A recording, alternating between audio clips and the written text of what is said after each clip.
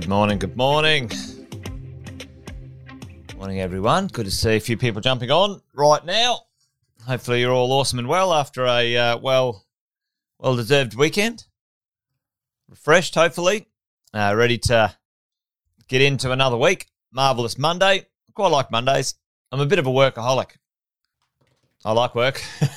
I do like having fun and resting, but I'm always thinking about things on the weekend. But I suppose that's what it's about. But good morning to you guys. Good to see you. Bit of a shout out there, Alison, Stephen, Abdul, Sean, Ingrid, Jeff. Hey. Good to see all of you on already this morning. Up early. Well, not so early in maybe Victoria and New South Wales. But the gyms are open. Yes, fitness is back on the menu. Good to see Alison. Good to see. Oh, that's where I was yesterday or last night at the gym. I do a bit of rock climbing. That's my gym workout. Hopefully everyone's awesome. Anyone new? Hello. If you're new, Jason Witten's my name. If you haven't dropped by before, this is Wealth Coffee Chats, where we get together with people like you who are keen, interested, and maybe as mad as we are about real estate investing. And each morning, we sit here, have a bit of a chat, maybe 10, 15, 20 minutes long, about the world of property investing and what's really going on, and try to make some sense of it all. The media aren't very, it's not a very good source of information when it comes to accurate data for making decisions, if you didn't notice. And what we do is we try and break that down and make sure we can go the distance in this crazy thing we're doing called property investing. You guys that have been here for a while. Morning, Belinda and Danny. No, we've got a couple of sayings around here. This thing's a marathon, not a sprint. We've got to go the distance and buy well, never sell. That's about buying the best properties you can and keeping them for a long time, if not forever. And that's the two basic premises about this conversation we have. But what's happening in the media right now, and there's a lot of talk about it, is the interest rate rises. Interest rates going up.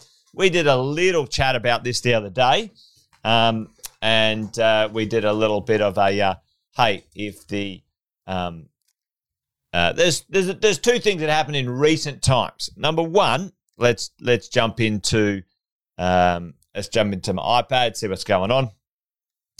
Number one, so a couple of things have happened in recent times, if you guys have been noticing, and I'm sure you have. Number one, the assessment rate. Assessment, I think that's how you spell assessment. There's probably a few more. There's probably some C's in there, actually, isn't it? Is that right? Would that be right? Assessment. Anyway, I think it's an S.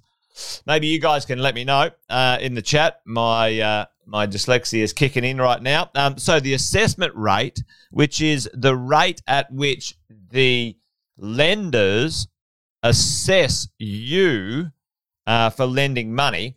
I don't know. Chuck it in the chat if you know what the rate. So you might be borrowing. You might be lending. Let's say, for example, at the moment, average interest rate is 2.5%. That's what the average interest rate is.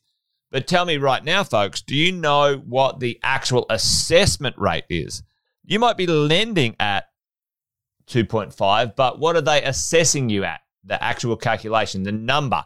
See if you can actually afford the loan. Chuck that one in the chat for me if you know what that is.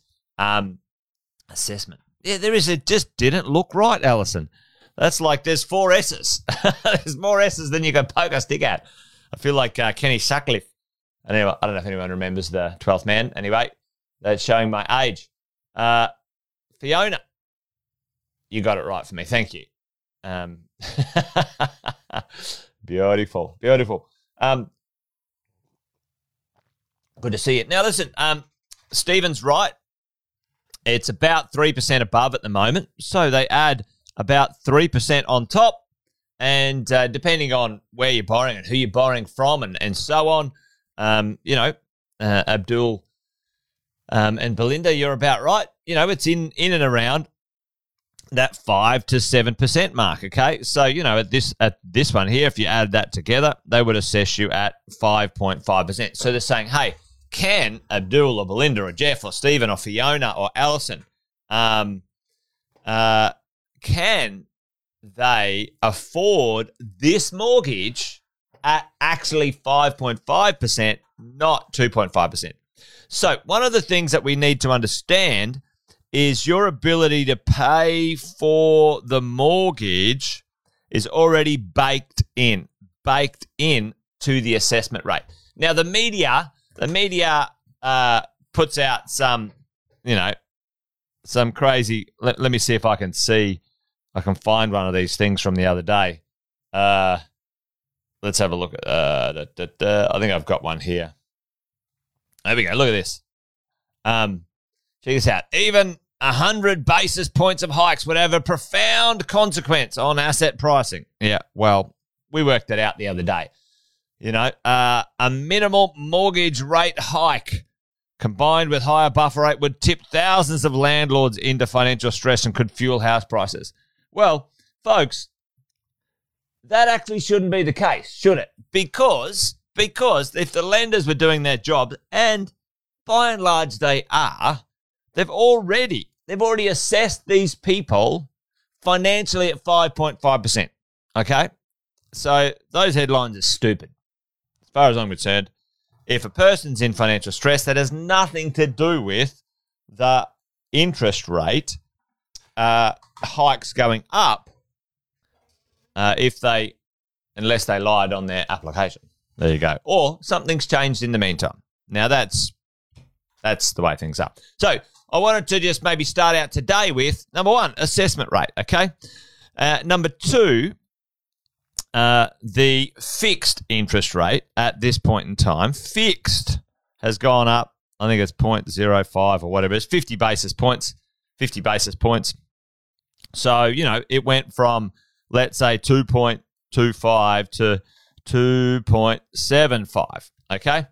And we did the math the other day. That was 2/5 of bugger all over a period of time, right? Okay, so that wasn't very big when it came to the interest rate rise, the actual dollars and cents of this, and it wasn't anything to worry about. But what would happen? Let's do this question, and that's what I thought we'd talk about today, because the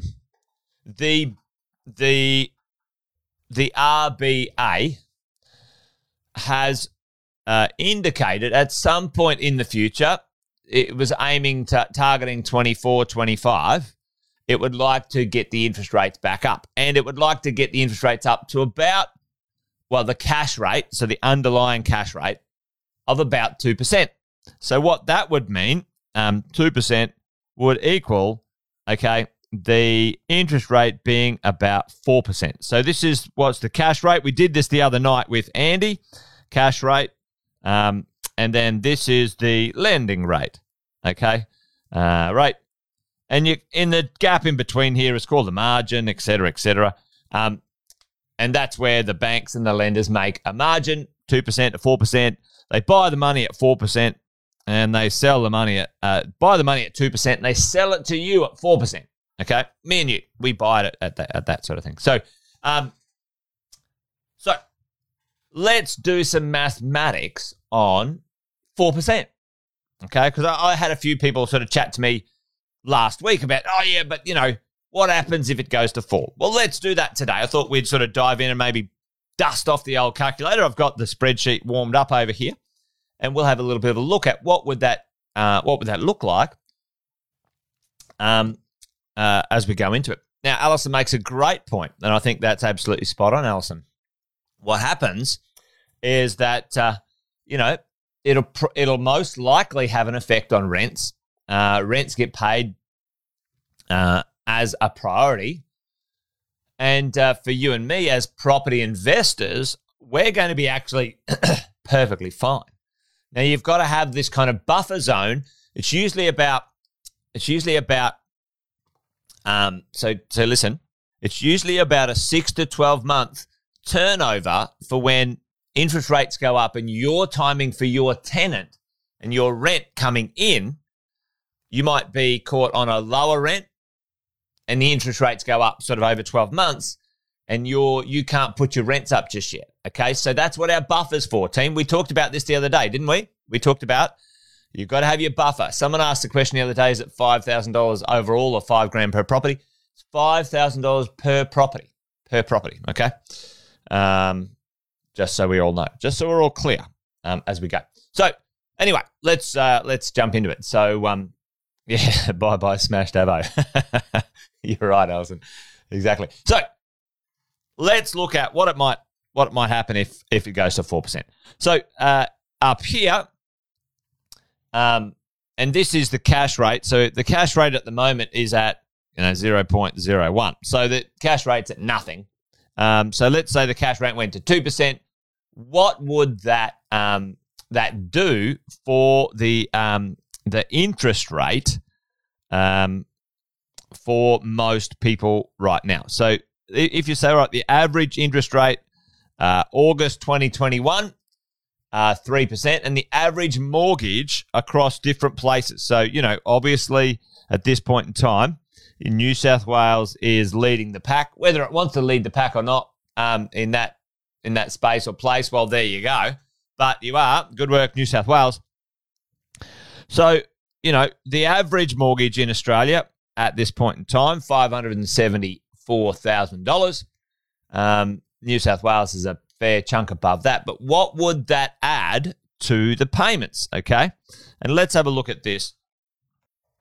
When we talk about the world of making payments as an owner-occupier. Now, this is an owner-occupier, folks. Just remember, okay? Let's have a look at that. So let's have a look at the weekly and the monthly payments. So, if you said 9,412, divided that by, 52, well, that's $181 a week. Now, that's a fair chunk of change, folks, as you go. And, if you look at that as a monthly, 181, it's not exact, but it's close enough anyway, 724. So that's a fair chunk in Sydney. But if you go to, let's say, the Northern Territory, where the average mortgage is, $394,000, that extra payment for the year, 492, divide that by 12 is, 416, divide that by 4 is 104. All right. So when you have a look at the differences, and you guys can do the math on this yourself, can someone afford that amount as an owner-occupier? That's where owner-occupiers start to get a little bit sort of squished and stuck. But like most of us know, as an owner-occupier, you'll drop the smash davo, like Alison's saying, or whatever, and you'll make the payments. Folks, that's what will happen. Owner-occupiers will make the payments. And, for us as investors, what might that look like? Let's say, I don't think it's going to get to that percentage interest rate anytime soon. I think we've got 4 or 5 years at least. I personally think it's going to be difficult for the economy to get its interest rates back up anywhere a lot, but we'll see. We shall see. We shall see how things roll. But let's dive in and do a quick analysis on, let's do this one. Let's have a bit of a look at, we've bought an investment property, and over here, folks, we've got our interest rate of, let's say, 2.78%. Interest only, as you guys know, interest only. These are the things that we want to do. And we go in here and we have a look at our property and we go, all right, at the moment, this property, let's quickly go back. I'll just quickly, $600,000 property, using equity. So we've got 104% loan. If you have a look at that there, I need to get a little highlighted pointer for my demonstrations here. What else? The rent's $550 a week. That rental yield, about 4.5%. So nothing crazy. CPI 3%. It's not 3% yet, but anyway. Well, it is now, but it wasn't for a while. A little bit of growth. Nothing fancy. a bit of depreciation. So we've got the stuff in there. This is a basic, straightforward calculation. The outcome is what we're looking for this one, folks. Our after-tax cash flow. Well, let's go have a look at our pre-tax cash flow on this. Pre-tax, before tax, is positive cash flow, $5,000, $4,856, okay, which is fine. Nothing wrong with that. Have a look at the yield at the top. Gross yield, 4.8%. So we're happy. We're all good. We're all good there, okay? And then you get a bit of a tax refund down here, $5,800, and then the next number down, you add your sort of pre-tax and after-tax, you're making 10 grand in your pocket. In the pocket. Cash back. Happy days. Happy as Larry if you get a bit of growth, whatever. So let's just go change this. Let's get the calculator going and go, all right, well, let's change this sucker to 4.78% interest only, okay? And nothing else has changed on the property other than the interest we are paying. Let's have a look at what that might do. That might do for our property and our cash flow. Dun, dun, dun. All right, so check this out. Now, pre-tax, before tax, it becomes negative, okay? Now, put it in the chat right now. Put it in the chat right now. Well, I'll ask you a question in a second. You guys need to be on this answer, all right? So, pre-tax, so negative $7,000. We're like, oh no, world's ending. Well, it's not. But you've got to make sure we have a bit of a look at this. And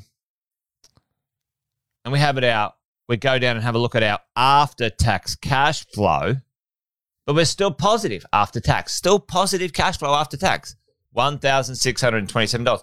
Now, we haven't put the rents up. We haven't put the rents up at all. So what is it going to take to get that back to a pre-tax cash flow? Probably a fair bit of rent increase. Let's have a look what this might look like. So tell me in the chat right now, what changed? Okay, our cost of interest went up, but let's have a look at this tax refund here. The tax refund, we got almost $10,000 back in tax refund, compared to $4,000 last time, $5,000 last time. So what happens is the cost of our interest as property investors, check this out, team, the cost of the interest going up is tax deductible to you and me. As an owner-occupier, it's not tax deductible. For an investor, it's tax deductible. Not as significant as it is for, unfortunately, the owner-occupier. So that works. It's better for us than it is for the owner-occupier. Unfortunately, that's the way it rolls in this gig. So for you and me, that's, our saving grace as we look at it, okay? If we go back here, what happens if we get the rent up $100 and we get that up to $650, folks? Let's get that rent up to $650. What does that look like? And now check this out. After-tax cash flow, $5,000. Pre-tax cash flow, not too bad. So to counteract that, you got to get the rent up $100, okay? Now, I think a rent up $100 would probably take maybe 2 years, 1 to 2 years, if we get this spike. And I don't see that being a problem at all with a good quality property. It's coming, team. It is coming. $100 to $200 increases in rent across the board over the next 2 to 4 years. Easily, especially for good quality property. Every day of the week. There is no doubt in my mind it's coming. We've seen it before. Sam and I have seen it before. That's what's going to compensate for this stuff. So, at the end of the day, we've got to keep an eye on this. We've got to do our PAYG tax variation, and we've got to make sure that we have our buffers in place just in case we've got some, a few bumps and bruises, bumps and what's-the-names along the way when it comes to your and my cash flow on this property, okay? So hopefully that makes sense. For us in here, it's not going to be, this is not for an owner, occ. That is all out of your pocket, all out of pocket. All right. For us as property investors, what we do is we just get more tax back. We pay more interest. We claim more tax back. It's almost perfectly fine. Now, I'd prefer to pay less interest and get a better cash flow, but that's just the way it is. So for all of us, the number one thing right now is if you get a chance right now, don't miss this. Get your rents up, okay? You need to march your rents up into the future. Don't miss an opportunity to do that. It's coming. The opportunity to put your rents up, don't miss it. And if and when those interest rates do go up, you'll be already in advance, preloaded.